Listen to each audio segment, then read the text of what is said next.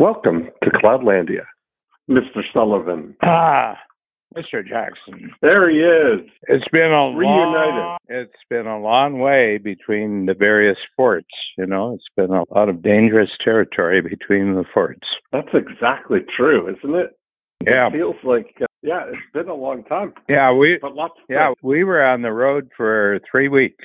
We just got back. Wow. Yeah, we were supposed to get back at Friday night at around 9 o'clock, but based on the general failure of big systems, we got home at 3 o'clock. The general failure of big systems. I love it.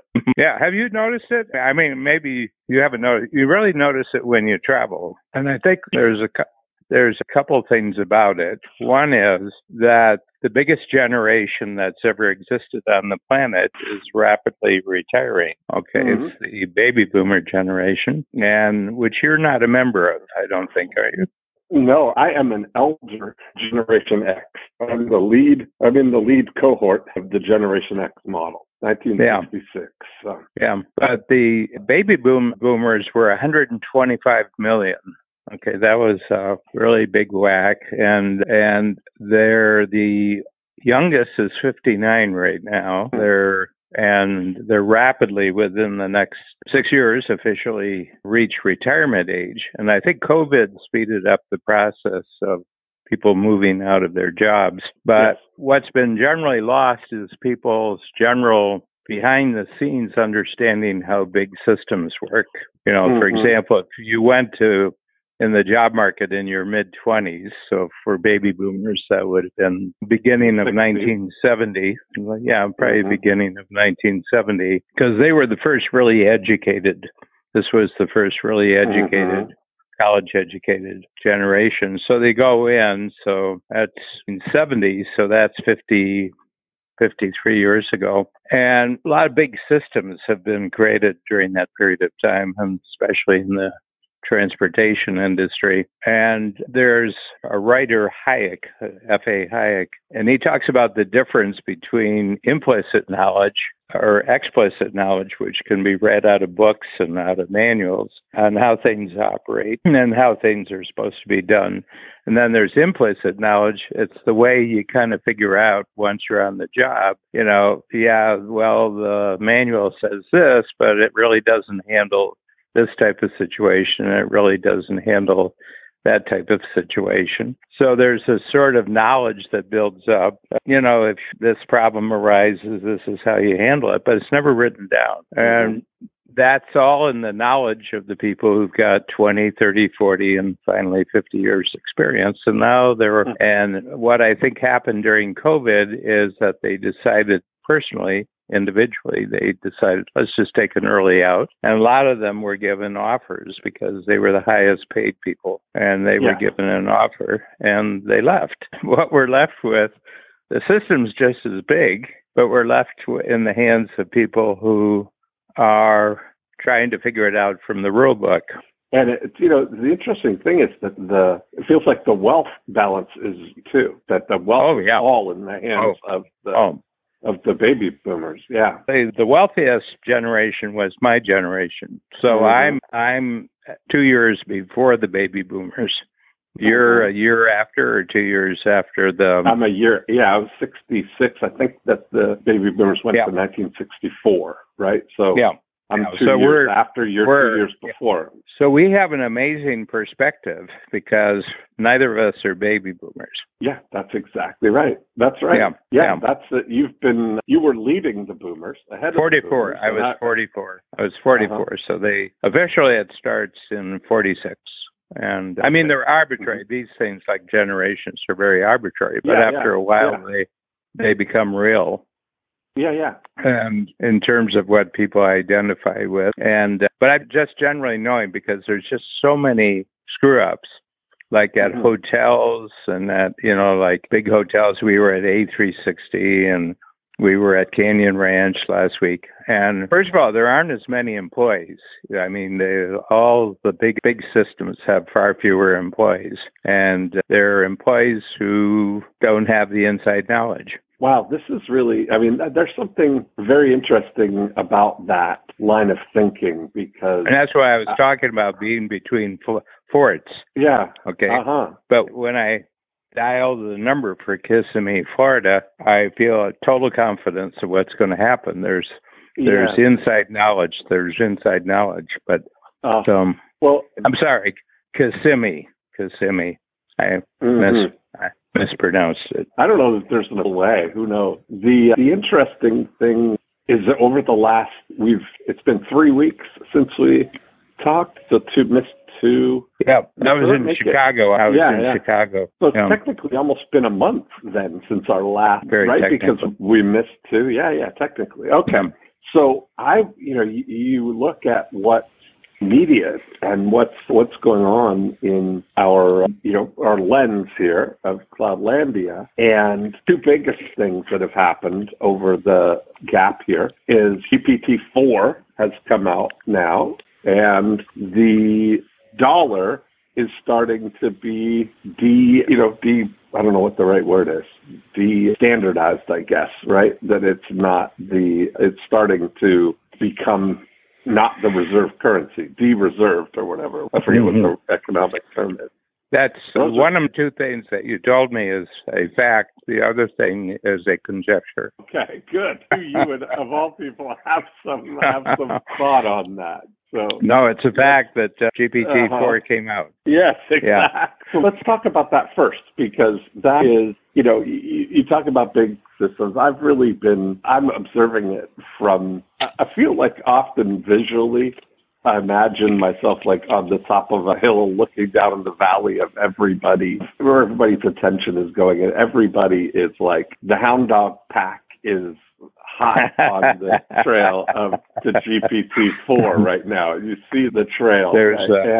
There's a really big drag weekend. That's just really happened. It's like the Woodstock of imagination, Woodstock of tech imagination, Yeah. And on that same thing, I had dinner with Tommy Mello. I don't know if you've met Tommy. No, I haven't.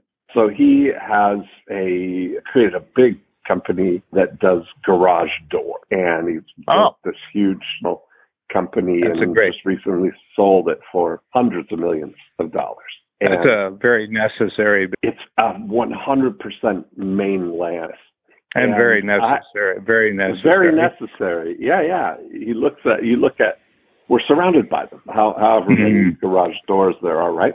And so I've been looking at, my big thing is, where is this chat GPT? Where is AI? Where's all this stuff going to have the biggest impact, right? Like if you look at in the big picture of things, I've been looking into if we look at the economics of it, right? That's really what's going to matter. Where's the entrepreneurial opportunities in this? And, I've really looked at where is this going to have the biggest impact on people?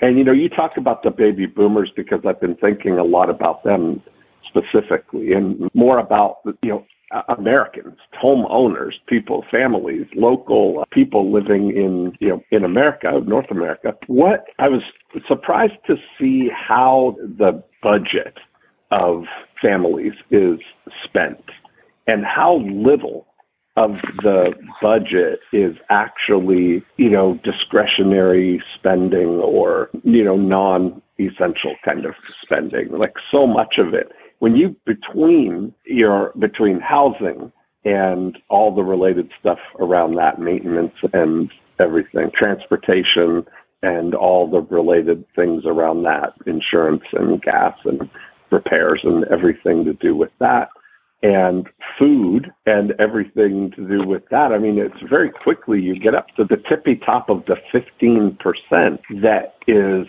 including everything to do with education, entertainment, clothing, healthcare. Healthcare's in there. I put that above the line, not in the discretion, because everybody's spending that on health insurance and healthcare like that. I looked at that as a mandatory thing. Yeah. But that sort of straddles Cloudlandia as well, in that a lot of that can be managed and enhanced with a Cloudlandia focus. Most of those things, the majority of the spending and economy is really inland based on in the local bubble kind of thing. Yep. And so it's an interesting thought, like with the disproportionate amount of attention that AI and stuff is getting with, I wonder, very little or not as much, I guess, impact on where the actual economy is, Yeah, I think it's 20 to 40-year-old, maybe 18 to 40-year-old. I mean, if you're taking a big swath of it, it's 18 to 40-year-old white guys who speak English, who generally they have infinite time to explore new things because they don't have any relationships and don't have any commitments. And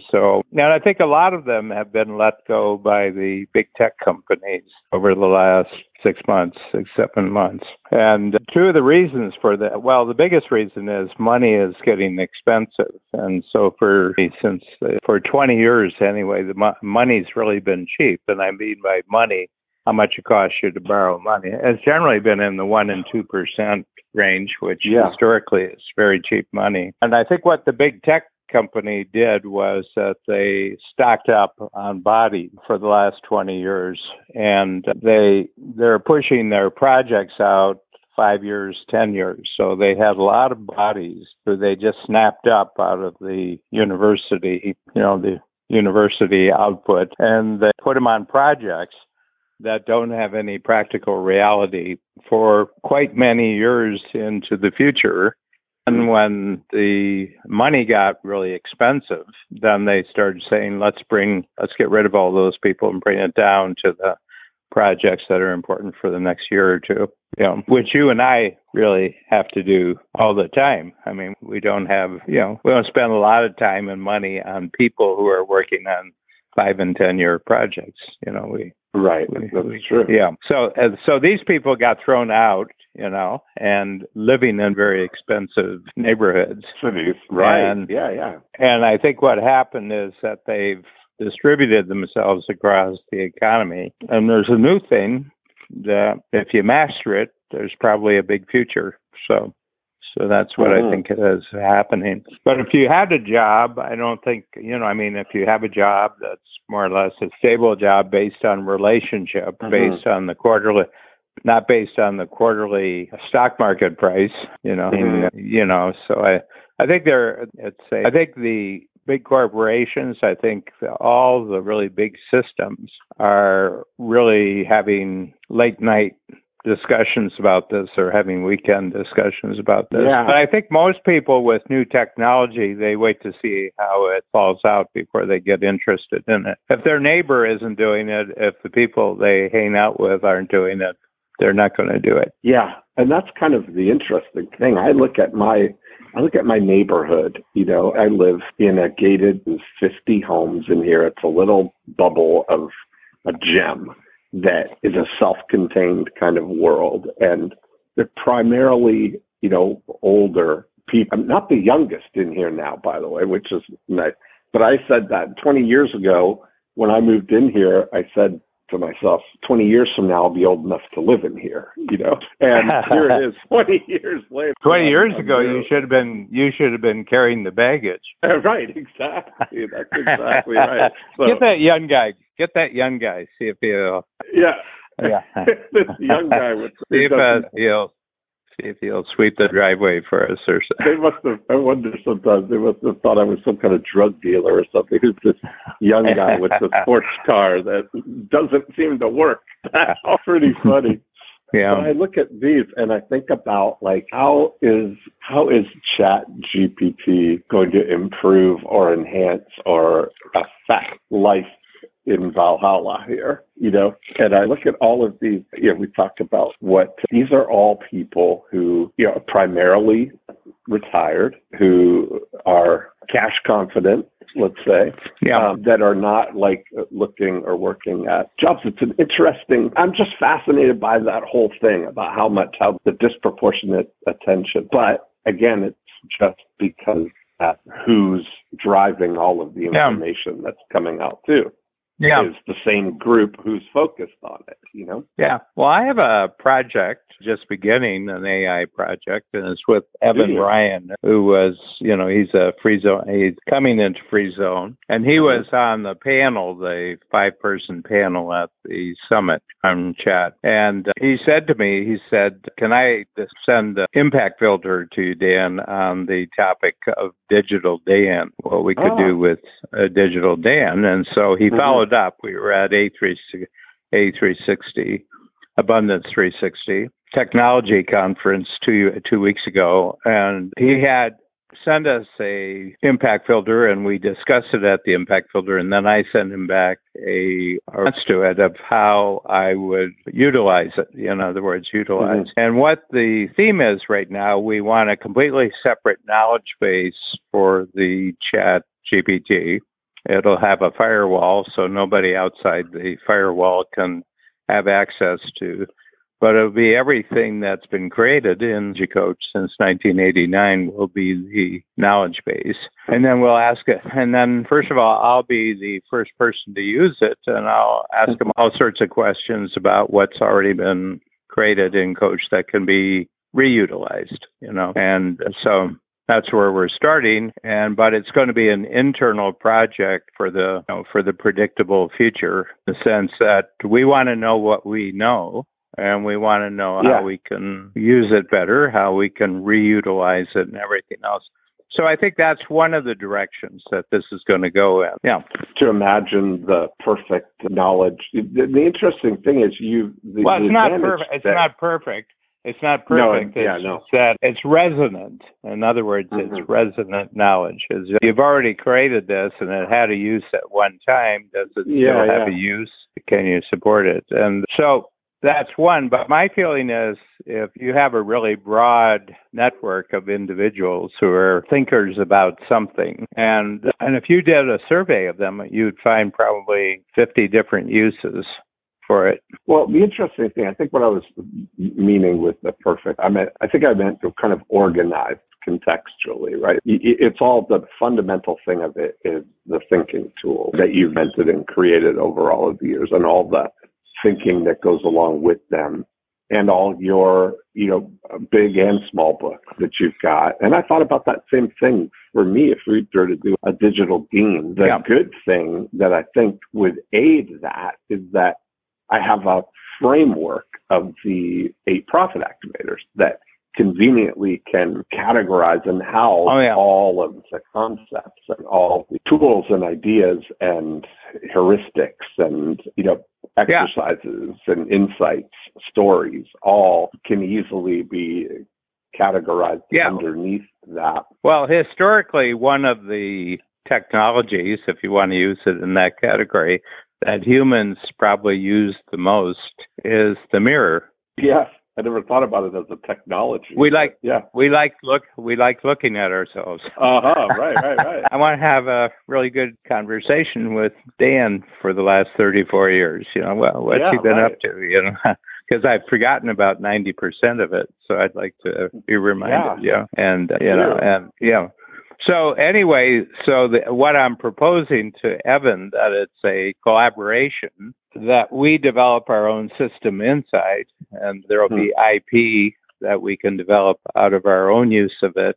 But his whole point of taking one entrepreneur through this, he can develop his own IP, and then he can do it with other free zone entrepreneurs. He can do the same thing that he's doing with me.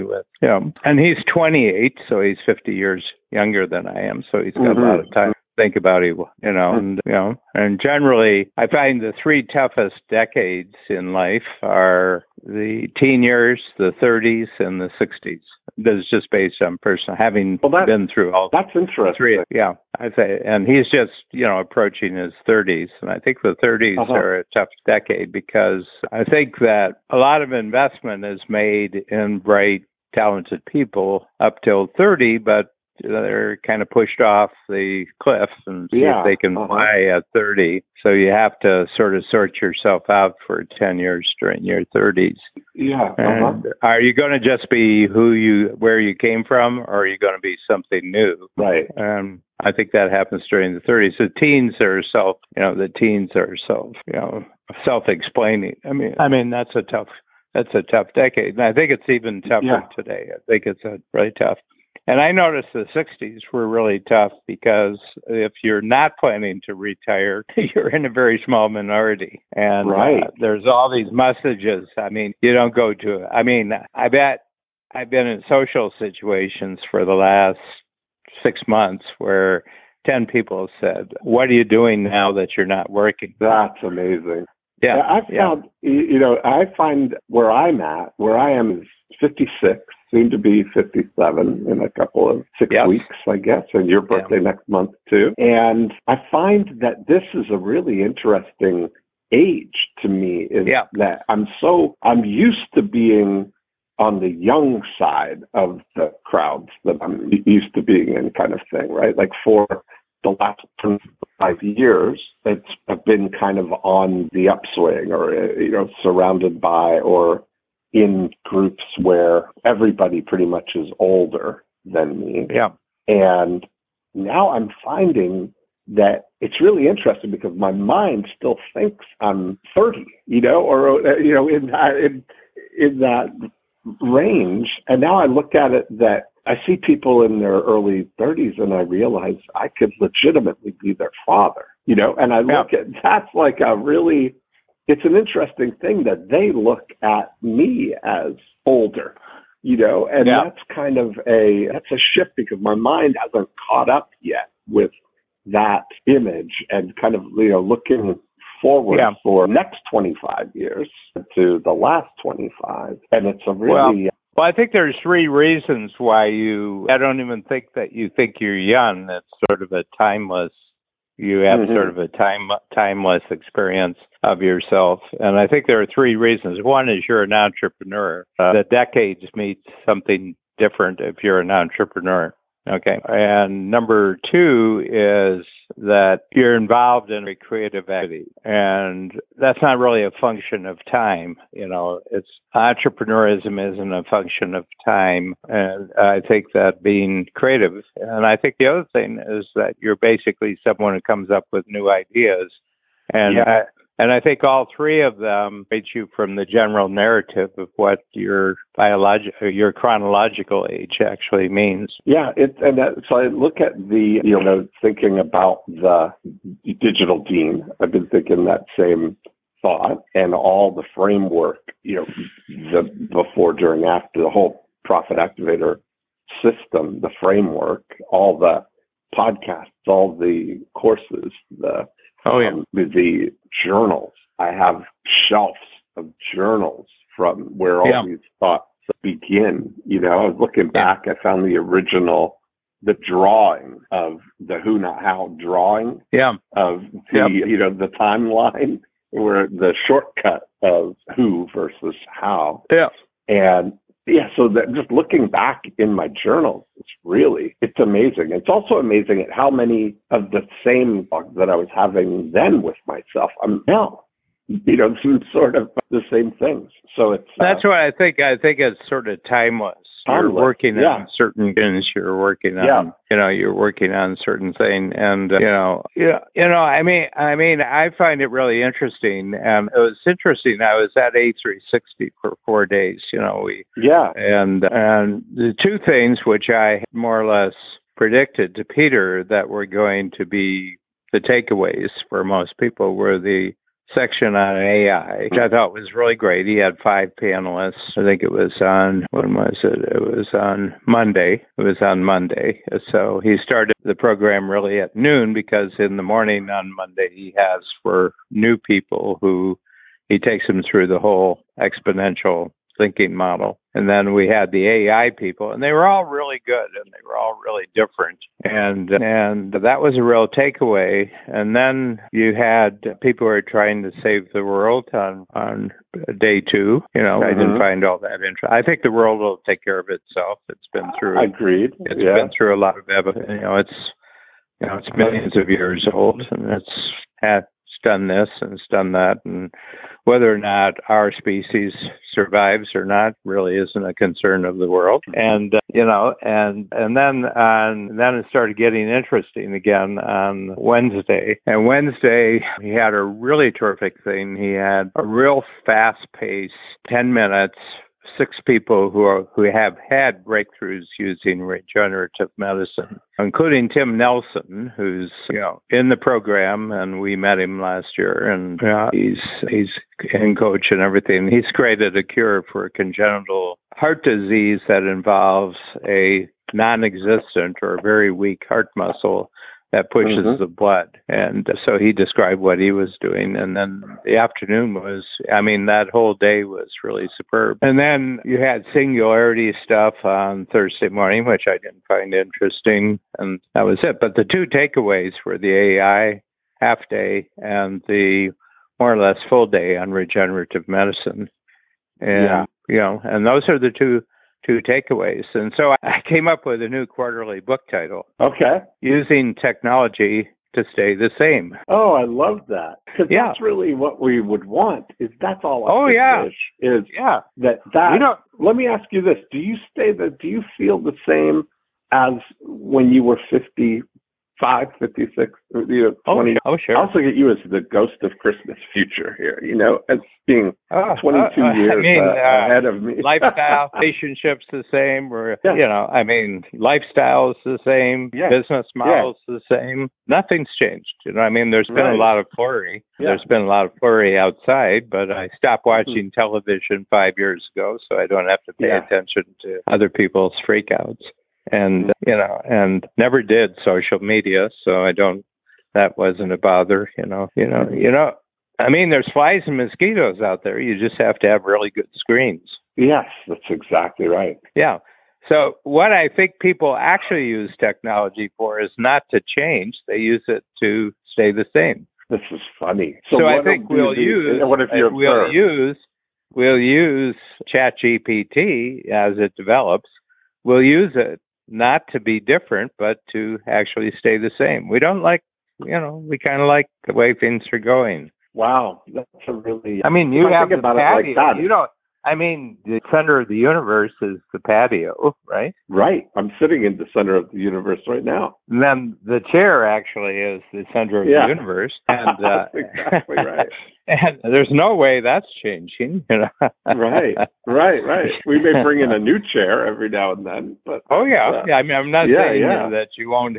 I'm not saying you're not going to upgrade your standards. But, right. Yeah. But we basically upgrade our standards about what we already have and what we're already doing.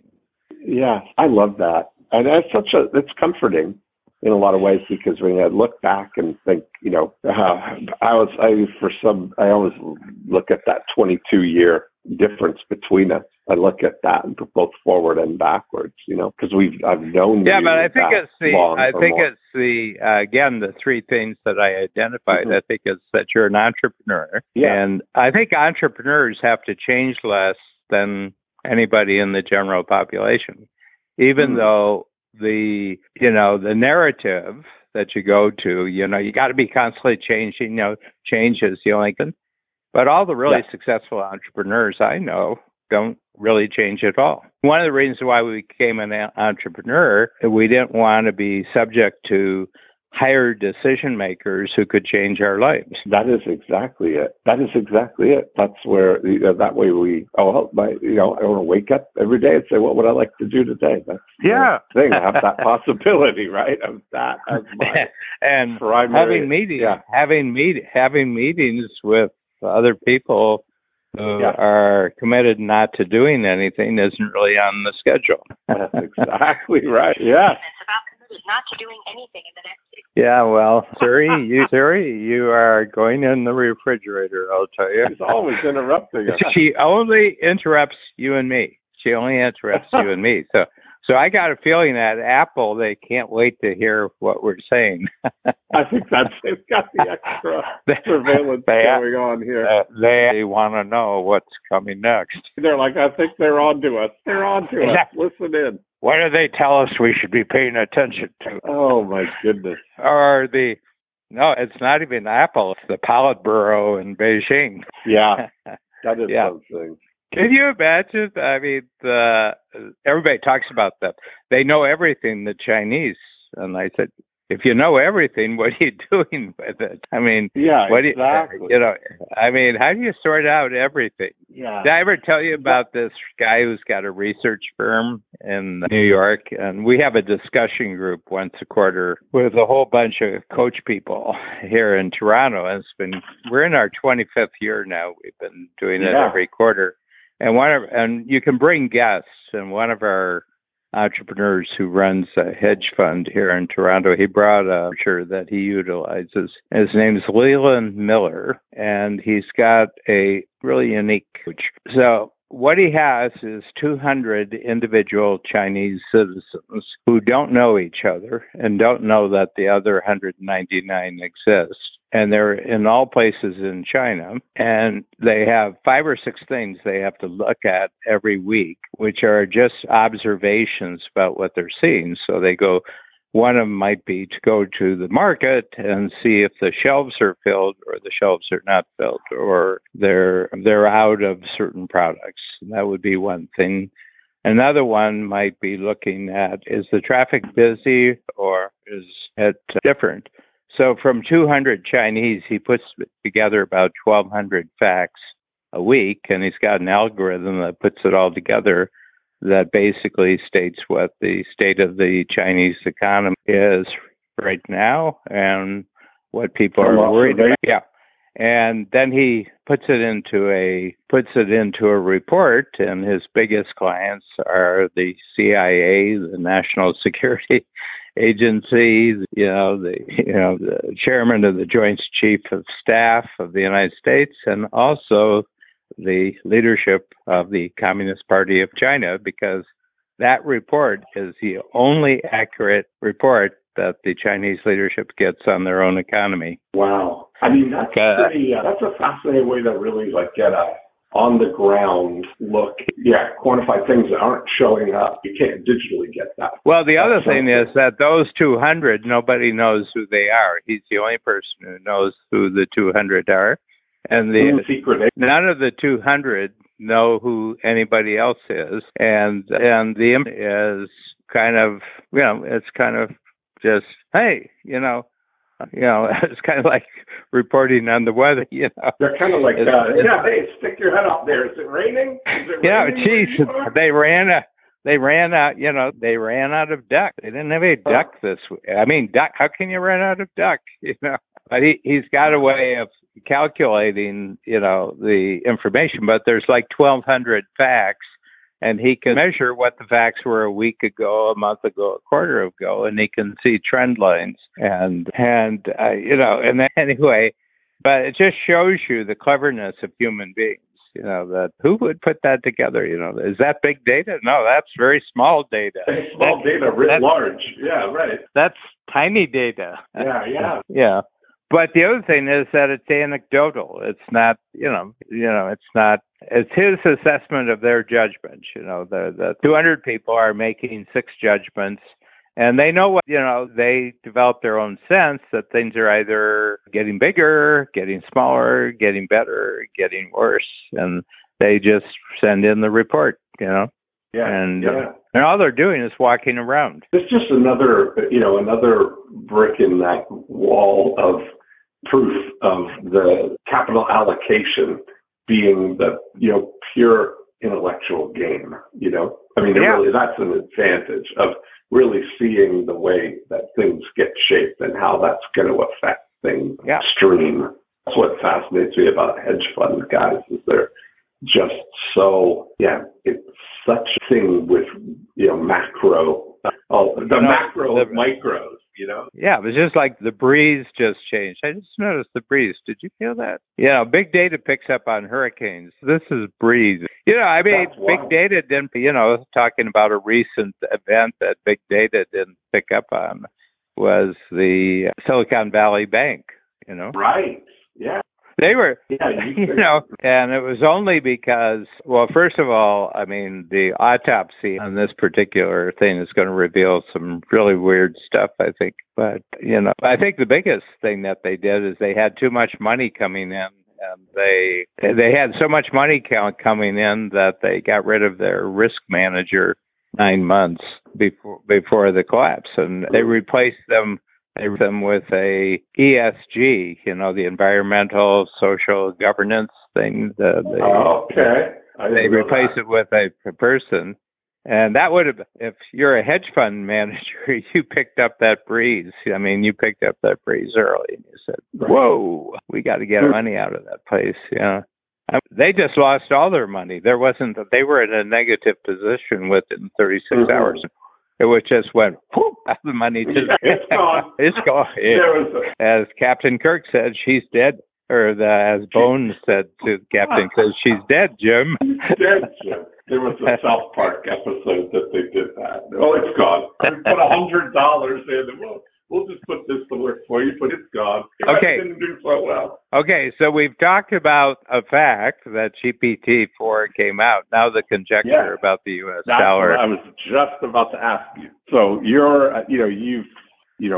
you may be, aside from Peter Zion, the world's leading Zionist, and I'd love to hear your take. Yeah, I have in that same discussion group where the hedge fund manager is, I have a wealth manager here, and he's always really bullish the U.S.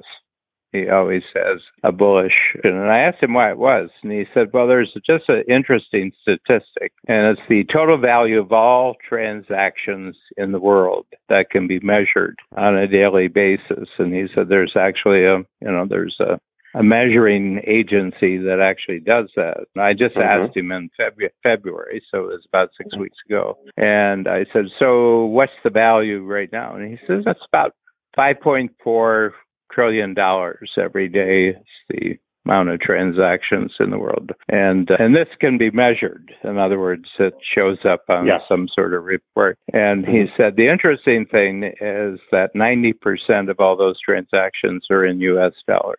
And that's why it's the reserve currency, is because, for example, China can't do any business with the rest of the world except Russia because it does its. But China can't do any transactions with the rest of the world that aren't in U.S. dollars. It has to be in U.S. dollars, Russia can't do any deals with the rest. Well, they can't do any deals with the rest of the world right now. And, So the factor is that it's like the other thing, that is subject for another day. But as far as I can tell, this ChatGPT isn't really happening in any other language except English. Oh, that's true. Yeah. That is true. English is not, there's no danger of English not being the world dialect. The official language of Cloudlandia, that's for sure. Yeah, but the international financial community, all transactions, banking community, are all in English. Okay, and so one of the pillars that supports the dollar as a reserve currency is that everything's in English. Okay, so the previous reserve currency was the pound, and that was English speaking. So there's a lot of factors. The other thing is the fact that the U.S. is indifferent in how the dollar is used outside of the United States because the economy of the United States is so big that, for example, the U.S., if you take Canada and Mexico out of the equation, the United States only deals with the rest. So I'm not taking those two. They represent 10% of the foreign trade of the United States is Canada and Mexico. The rest of the world, all the other countries and everything, only represent 10%. So outside of North America, the U.S. only deals about 10% with the rest of the world. Wow. So this whole this talk of, I'm not even 100% sure what just happened, but from what I gather, Russia and China did a deal that their currency they're going to use for their trades is going to be the Chinese yuan or whatever it is, right? So talk about like two sinking ships trying to like tie each other together. They've just sent a line. They've just they've just sent a line across. So that, and everything. I mean, they're both in deep trouble. I mean, economically, they're both deeply in trouble. And I mean, it's just that. It's just the fact that the reason why everybody uses the dollar is because everybody uses the dollar. You know what I mean? Getting to the whole Yogi Berra about the busy restaurant. Nobody goes there anymore. It's too crowded. Right. Yeah. And there has to be something that's at the center that you can count on. I mean, the world doesn't work unless you have that. And I mean, I'm looking at I look at only two facts every day. One is the number of registrations that our company got, and what's the exchange rate of the American dollar with the Canadian dollar. And it's been in the 130s. It's 130, closer to 136 yesterday. And it's been right in that area now for the last two years and everything else. And that's to our benefit because so much of our currency comes in U.S. dollars and is translated. Right. So it's 80% of our income is in U.S. dollars and 80% of our expenses are in Canadian dollars. Yeah, that's great. And even things aren't that more. Quite, for our purposes, things aren't really that much more expensive in Canada than the same thing would be in the United States. So it's pretty well, So my sense is that currency is really interesting, and the reason is that it's the number one weapon of the United States is actually the currency. Yeah, and that's what I wondered is that when that weapon gets kind of taken away. That was the speculation, I think, that they were saying that when that happens, that now the threat of the dollar being, taken away or being under anything is less, doesn't affect Russia and China. It actually reinforces the dollar more than anything else, As the Chinese have learned big lessons over the last, all their talk about Taiwan and what they're doing to Taiwan, the moment it happens, the same sanctions that the world basically applied to the Chinese, to the Russians, they would immediately apply to the Chinese, and that their economy would collapse in 6 months.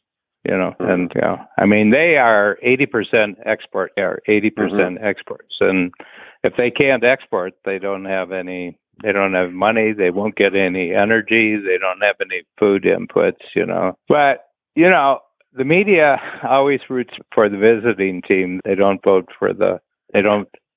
for the home team. Oh, that's great. I meant to ask you, how's Canyon Ranch into the new longevity technology?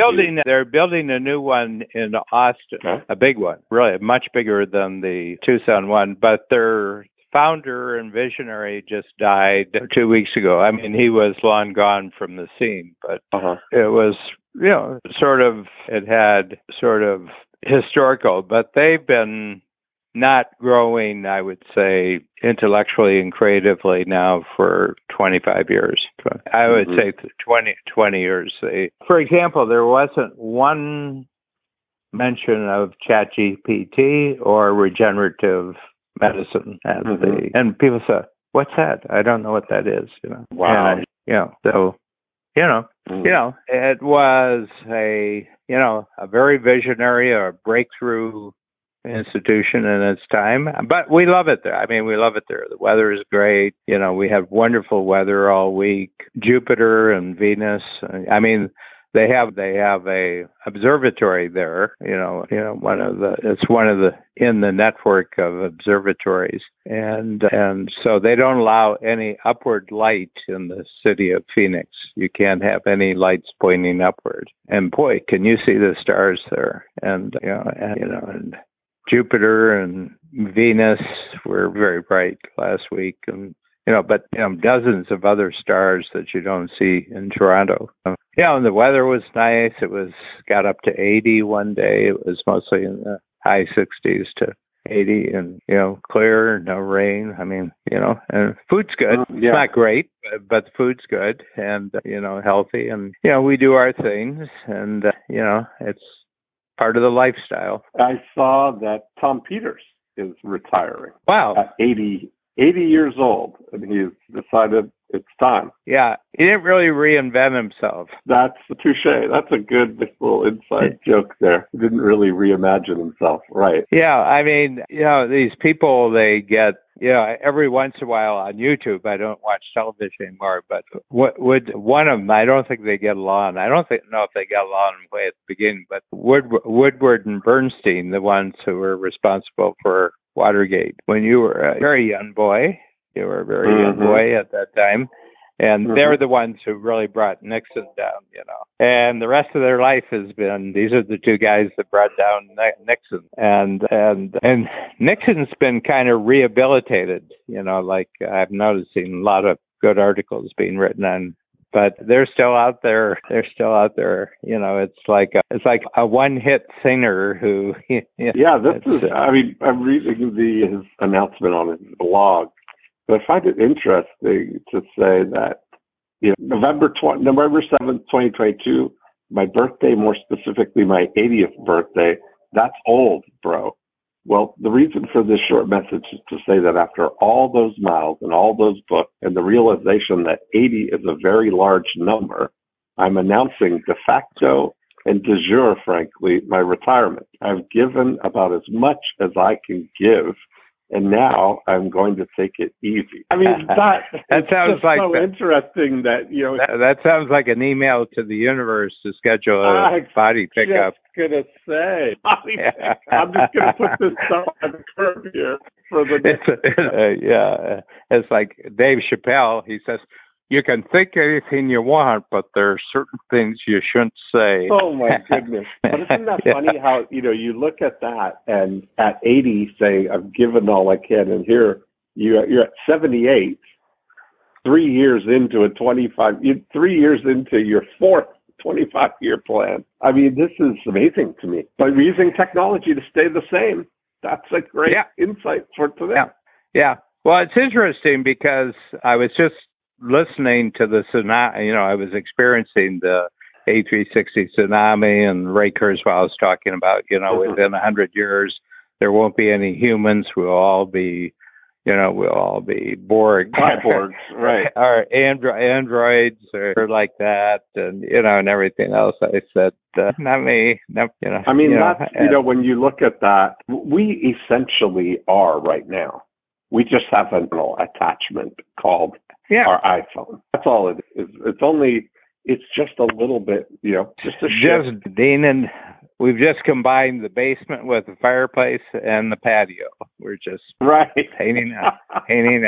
Yeah. Yeah, and it's really interesting. But more and more as I was, experiencing the A360 tsunami, I was saying, I don't think we use technology to change. I think we use technology not to change. Anyway. I think that's a good picking up point for next time. I think and I think that, and my sense is that a lot of people, I think COVID gave people a lot of time to think about how much change they want in their life. And, and there was a considerable percentage of people who said, I'm not putting up with the change rat race anymore. Well, happy to be back, Dan. Yep. I'll be on next week. Yeah, Me April too. is a great month. I think Me too. Pretty good. I'm good for every Sunday. Me too. Good. Okay. Okay, thank you. I'll talk to you soon. Okay, real pleasure. Bye.